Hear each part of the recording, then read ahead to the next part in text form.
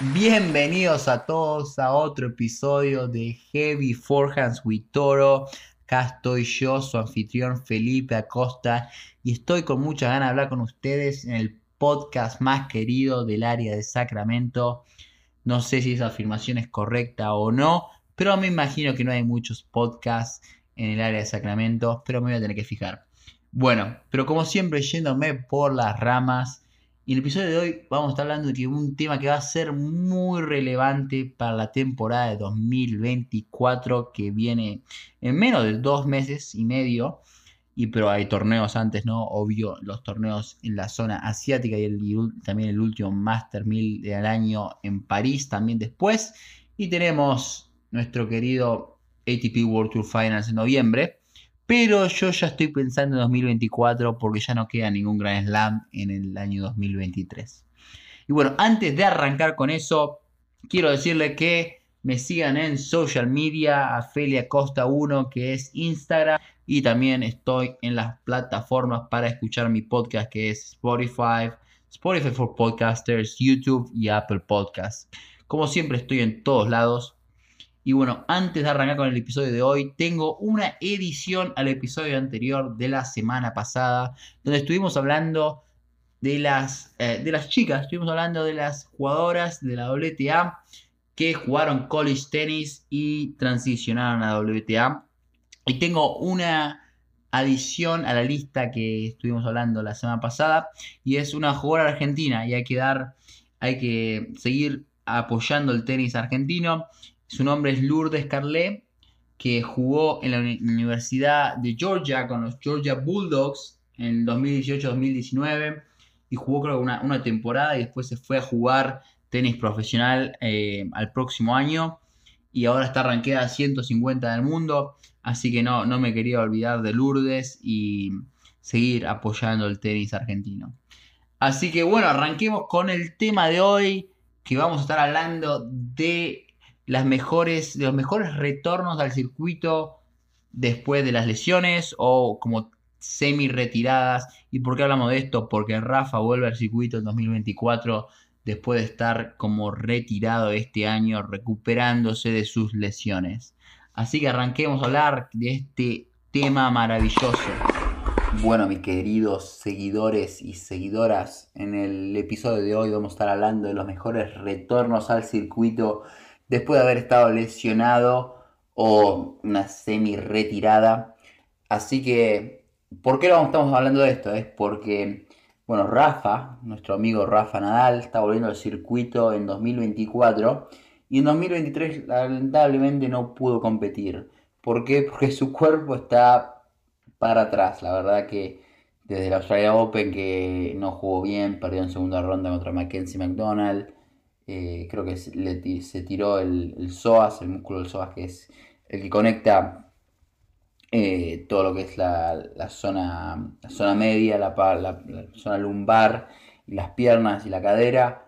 Entonces cada vez que corres te tira ahí. Y bueno, también se lesionó el año pasado, se desgarró el abdominal, así que tuvo un año complicado en 2022, por más de haber ganado muchos torneos y ganar dos Grand Slam, no le fue bien físicamente, estuvo muy baqueteado y arrancó el 2023 sin poder competir a full. Entonces, ¿qué dijo Rafa? Me voy a tomar el año libre, voy a descansar, voy a comer bien, que Rafa debe estar comiendo unas buenas tapas en Mallorca.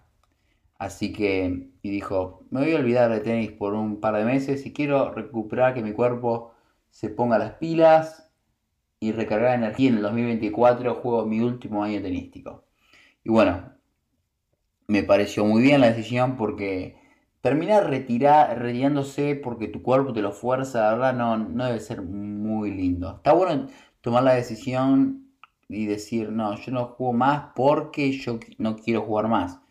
Y creo, bueno, creo que a Roger no le pasó eso. O sea, Roger dijo, mi cuerpo no puede más y no puedo competir más. Y la rodilla le falló. Bueno, él ya tenía casi 42 años, así que es muy complicado. Pero bueno, Rafa toda su carrera fue de no poder tener un año sin lesiones, así que dijo, bueno, vamos a tratar del último año de mi carrera no tener ninguna lesión. Y buena decisión por Rafa, entonces, ¿qué estoy pensando? ¿Cómo le va a ir a Rafa en 2024? Y nadie lo sabe, la verdad, porque ha tenido, hasta él mismo ha tenido muy buenos retornos al circuito. En, bueno, digamos solo uno porque no me quiero spoilear los otros episodios. Pero bueno, por ejemplo, en 2013 él volvió y le fue muy bien. Y si yo me pongo a mirar para atrás, hubo muy buenos jugadores también tuvieron una situación parecida. Y uno de ellos es un jugador que recientemente he nombrado y es nuestro amigo Roger Federer. En 2017 tuvo un año de... Iba a decir alguna, un insulto, pero como esto es para niños también, no. Tuvo un año muy bueno. Tuvo un año excelente. Y fue después de haber tenido una cirugía en la rodilla y haber parado por más de 6 meses. Y bueno, eso fue en el año 2017, él se lesionó en 2016, se opera la rodilla, jugó Wimbledon perdiendo con Raonic y dijo 6 meses no voy a hacer nada. Y estuvo en Suiza, estuvo en Dubai y dijo, bueno, me preparo y voy a jugar el 2017 jugando bien. Pero su ranking cayó mucho, la verdad creo que fue la primera vez que se fue del top 10 en, creo que eran como 15 años, así que era lo que se esperaba era que iba a ser el último año de Roger, la verdad, se esperaba que pobre Roger ya estaba en la última. Pero Roger, como todos los gatos tienen 9 vidas, Roger también sacó una de esas y nos sorprendió a todos. En el 2017 tuvo un año excelente. Y arranca el año jugando la Copa Hoffman, que es una mini Copa Davis que la verdad no cambia nada, es una exhibición, pero jugó bien, se lo vio bien físicamente, se movía bien. Ganó 2 partidos y perdieron con Zverev en el tercero. Me decís, mira que bien, Roger está ahí jugando, pero bueno, no esperás que va a ganar un Grand Slam, ¿no? Y esto es lo que estoy pensando ahora, como que ustedes piensan que Rafa va a poder ganar un Grand Slam en 2024. No sé, es como la pregunta de todos los fans del tenis, ¿no? Bueno, pero volviendo al tema que estaba Roger jugando en la zona, era bueno, la Copa Hoffman era en toda la zona de Australia, y, y se fue a jugar a la Australia Open. Y arranca la Australia Open, y la verdad, la Australia Open jugó primer partido bastante mal, errando mucho contra Jürgen Melzer, pero como todo buen competidor, Roger gana en 4 sets, pero no se lo ve como diciendo, no, apenas llega la segunda semana, decís, eh, porque no se lo veía muy bien. Va a la segunda ronda y juega contra Noah Rubin, un americano que ahora no se lo ve compitiendo mucho, no sé qué le estará pasando porque se había metido top 100 y después se fue del top 100, pero bueno, eso es otro tema. Y Roger le gana en 3 sets, pero apretado, ¿no? Como que 7-5, 6-3, 7-6, y se lo esperaba que si Roger está bien físicamente o Roger está bien de tenis, lo tenía que haber pasado por arriba, pero bueno, complicado. Y bueno, viene el primer test para Roger. Primer test de nivel tenístico, mental, estratégico. Bueno, estratégico es parte de lo mental, ¿no? Y bueno, juega contra un amigo de él, muy conocido, Thomas Berdych. Y Roger lo pasó por arriba. Increíble juego. Increíble juego. Le ganó 6-2, 6-4, 6-4. Y fue la primera vez que se le ve este nuevo revés. Tomándola cuando sube. Pegándole por atrás. Y viste como tirándose encima de la bola. Como saltando casi. Y lo dejó parado a Verdi. Y Verdi no sabía qué hacer. Ponía cara, viste. Y, y como que terminó el partido y como que Verdi le dice too good, viste, como muy bueno, no puede hacer nada. Y bueno, Roger va a la cuarta ronda y juega otro partido duro, otro muy buen test, contra Nishikori, que había tenido en 2016.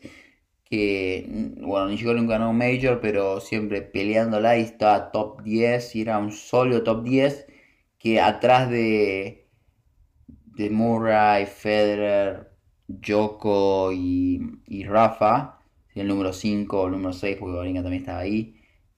Así que Nishikori era un jugador muy fuerte ahí en 2017. Y Roger se jugó un partidazo, una guerra, se tiraron todos. Hay una canción, ¿no? Que dice, se tiraron los cuchillos. Hay una canción que estoy seguro que es así. Ya me voy a acordar. Pero bueno, Roger le gana 6-3 en el quinto. Y fue bastante impresionante para Roger a los 35 años ganarle en el quinto set a Nishikori, que juega con una intensidad de locos, que son rallies de por lo menos 5 o 6 pelotas y tomándola cuando sube, la bola va y viene rápido. Y Roger jugó muy bien, el revés se lo vio bien de vuelta, y más que nada el saque y jugando bien los momentos claves. Y eso es importante en los Grand Slam. Y bueno, Roger ahí se mete en los cuartos de final.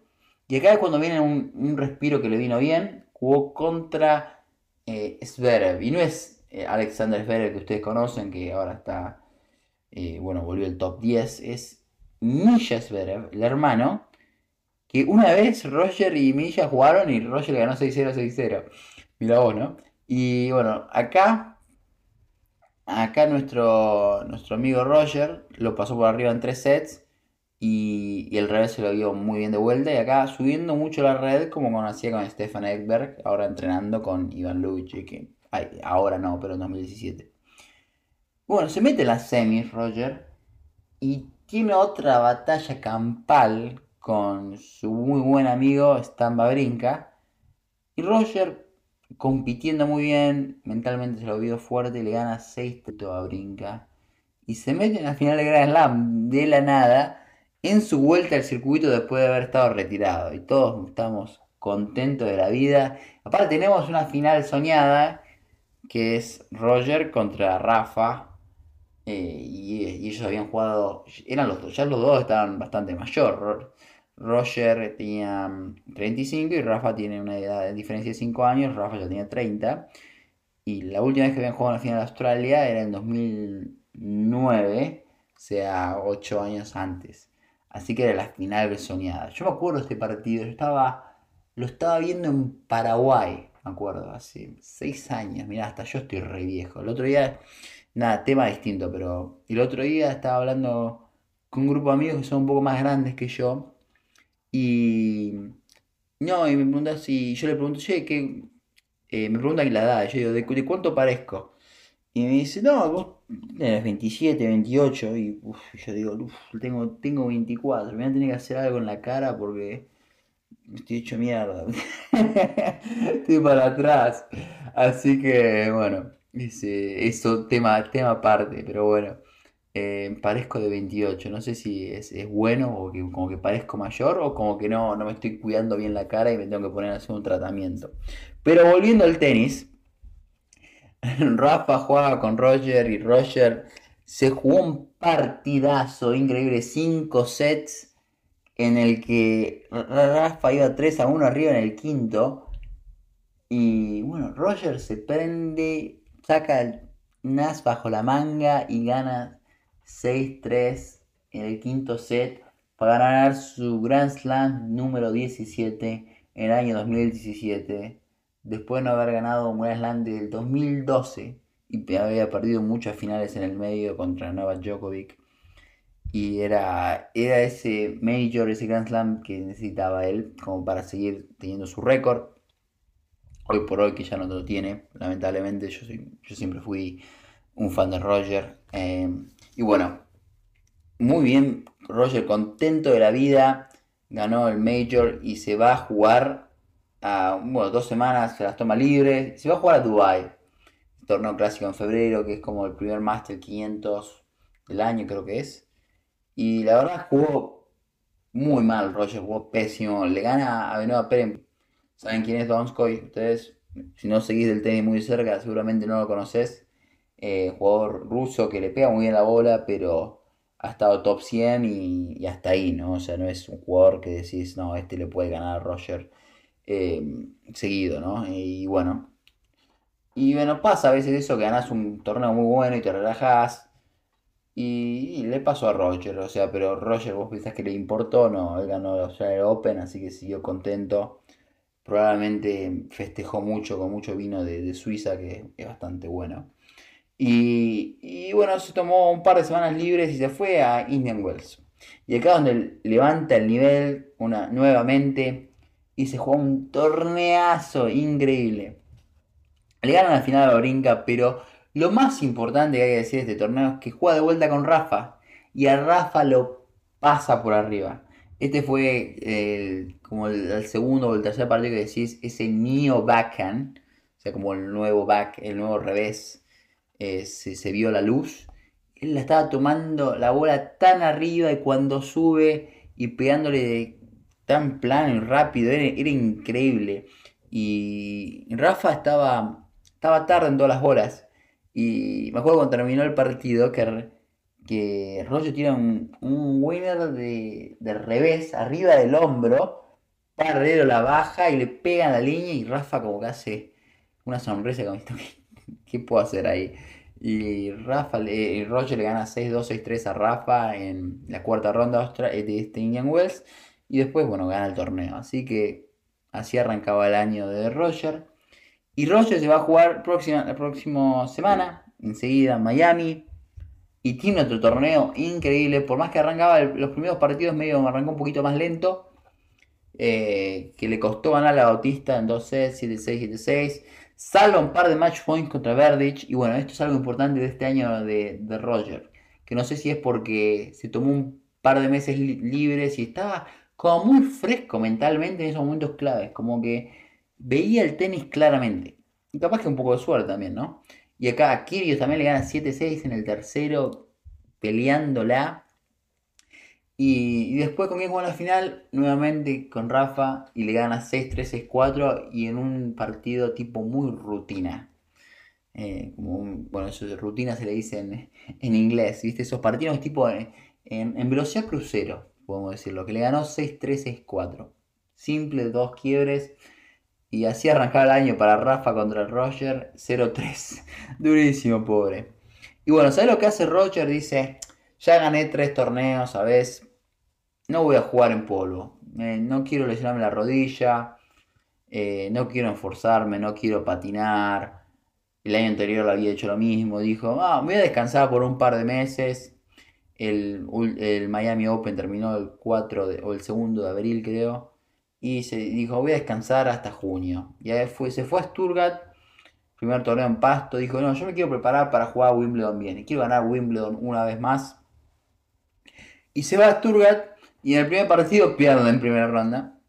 En la ronda 16, que pierde contra Tommy Haas. Que Tommy Haas jugó muy bien ese partido, la verdad, y fue creo que el último año. Y Tommy le gana en 3 sets a Roger. Pero Roger se recupera en el próximo torneo, en el torneo de Halle, también en Alemania. Y le gana en la final a un jugador alemán, a Alexander Zverev, que también le ganó el hermano en la parte del torneo. Le gana 6-1, 6-3 en la final a Zverev y lo pasó por arriba. Y entonces llega a Wimbledon en buena forma, ganando ya 4 torneos lo que va del año. Y en Wimbledon la verdad brilló. Jugó increíble.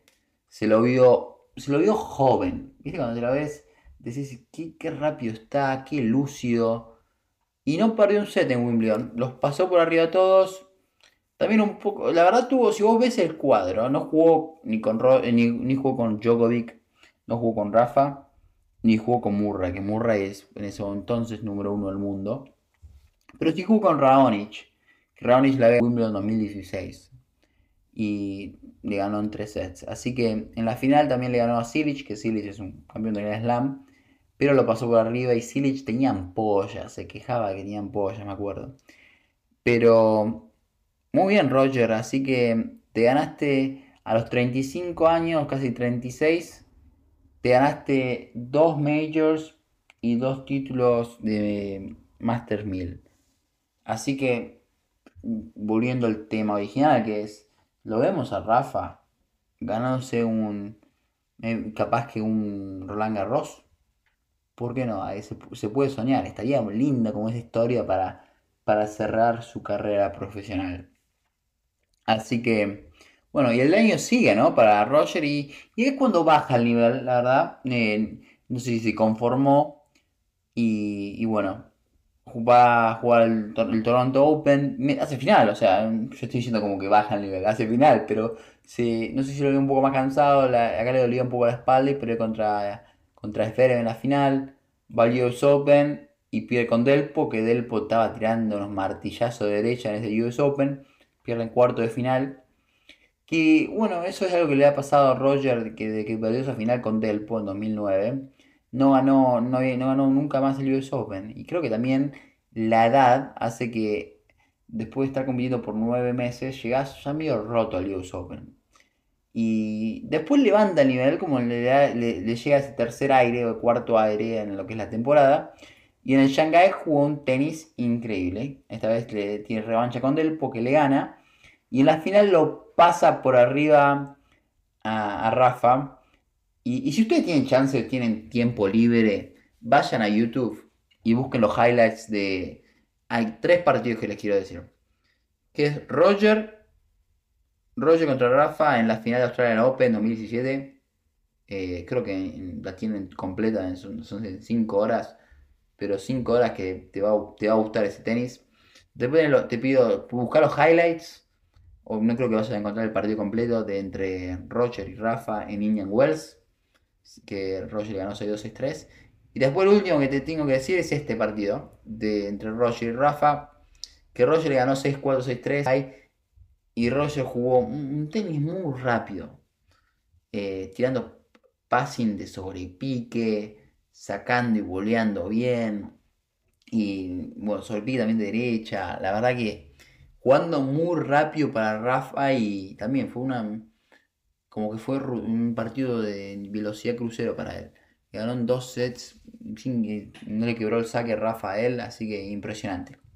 Después la próxima semana creo que jugaron en Basel y Roger le gana de vuelta a Delpo y gana su torneo en Basel.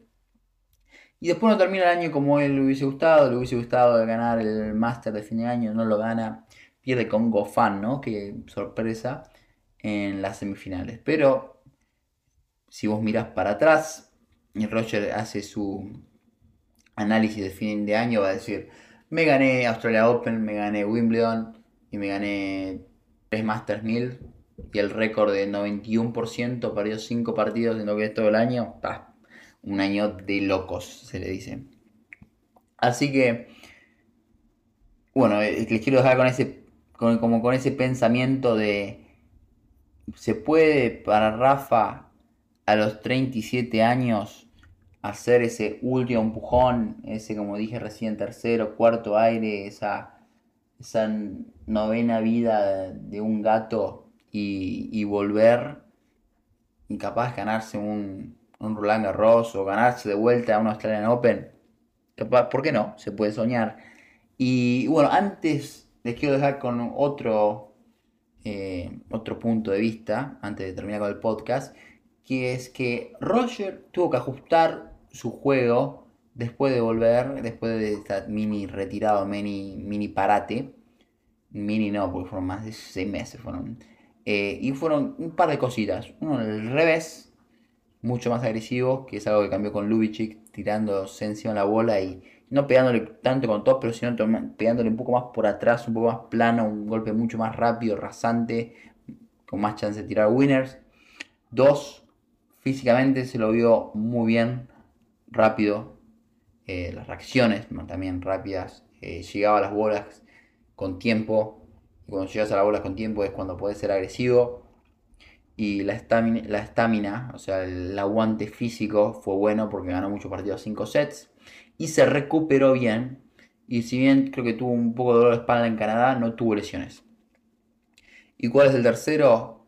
Diría que siguió jugando ese tenis un poco más agresivo que en 2014 y 2015 arrancó a hacer, siguiendo haciendo ese saque y volea, tomando las bolas temprano, subiendo cuando tenés una chance. Que eso cuando sos mayor es algo que es tu amigo. O sea, la agresividad va a ser tu amigo porque así es como guardas energía en las piernas, ¿no? Cuanto más, si los rallies de 3 bolas te gastas, consumís menos energía que en un rally de 4 pelotas. Es así, o sea, la mayoría de las veces va a ser así. Y bueno, Y la cuarta parte diría que es que Roger fue mentalmente muy fuerte. Y no sé qué trabajo mental hizo en esos 6 meses, pero se lo vio como con esa mirada, ¿viste? Esa mirada de tigre, de Eye of the Tiger, de Rocky, que lo ves que como que quería ganar un par de Grand Slam más y en esos momentos clave como que miraba la pelota como con decisión, no con duda. Y que bueno, esa es una característica de Rafa, que siempre fue muy ganador, ¿viste? Como se le dice, como ese es el verdadero toro, ¿no? Rafa es el verdadero toro. Así que les quiero dejar con esas 3 4 cositas que ojalá Rafa utilice en su vuelta al circuito. Y la semana que viene vamos a estar hablando de otro retorno al circuito de algún otro jugador. Probablemente vamos a hablar de la de Rafa y seguir analizando estas. Que está muy bueno hablar de estos retornos al circuito porque son como lindas historias, ¿no? Como historias de combatir la adversidad, compartir los dolores físicos y volver y triunfar. Qué buena historia, ¿no? Bueno, ya estoy hablando mucho, ya me estoy yendo por las ramas. Así que muy bueno, espero que les haya gustado este análisis. Y bueno, antes de irme, les quiero dejar con un comentario más, que es que síganme mandando sus videos para el segmento de todos los tips. Ya tenemos varios en el pipeline, así ya, pero me gustaría seguir analizando y así les puedo ayudar a mejorar su tenis. Y bueno, una cosa más que les puedo decir es que me sigan en social media, a Felia Costa 1 que es en Instagram, y yo sigo estando en todas las plataformas. Si me quieren seguir escuchando, estoy en YouTube, Apple Podcasts, Spotify for Podcasters, que es mi host, y hasta ahora la verdad recomiendo mucho la aplicación, me ha gustado mucho, muy fácil de usar, y bueno, ustedes probablemente eh, han visto esa publicidad que hice en inglés y seguro que la han escuchado ya. Y así que si alguno quiere arrancar un podcast, les recomiendo que usen esta plataforma. Y eso es todo por hoy. Espero que tengan una muy buena semana. Seguramente. Uy, ¿qué fue eso? Así que espero que tengan una muy buena semana y nos vemos en el próximo. Hasta luego.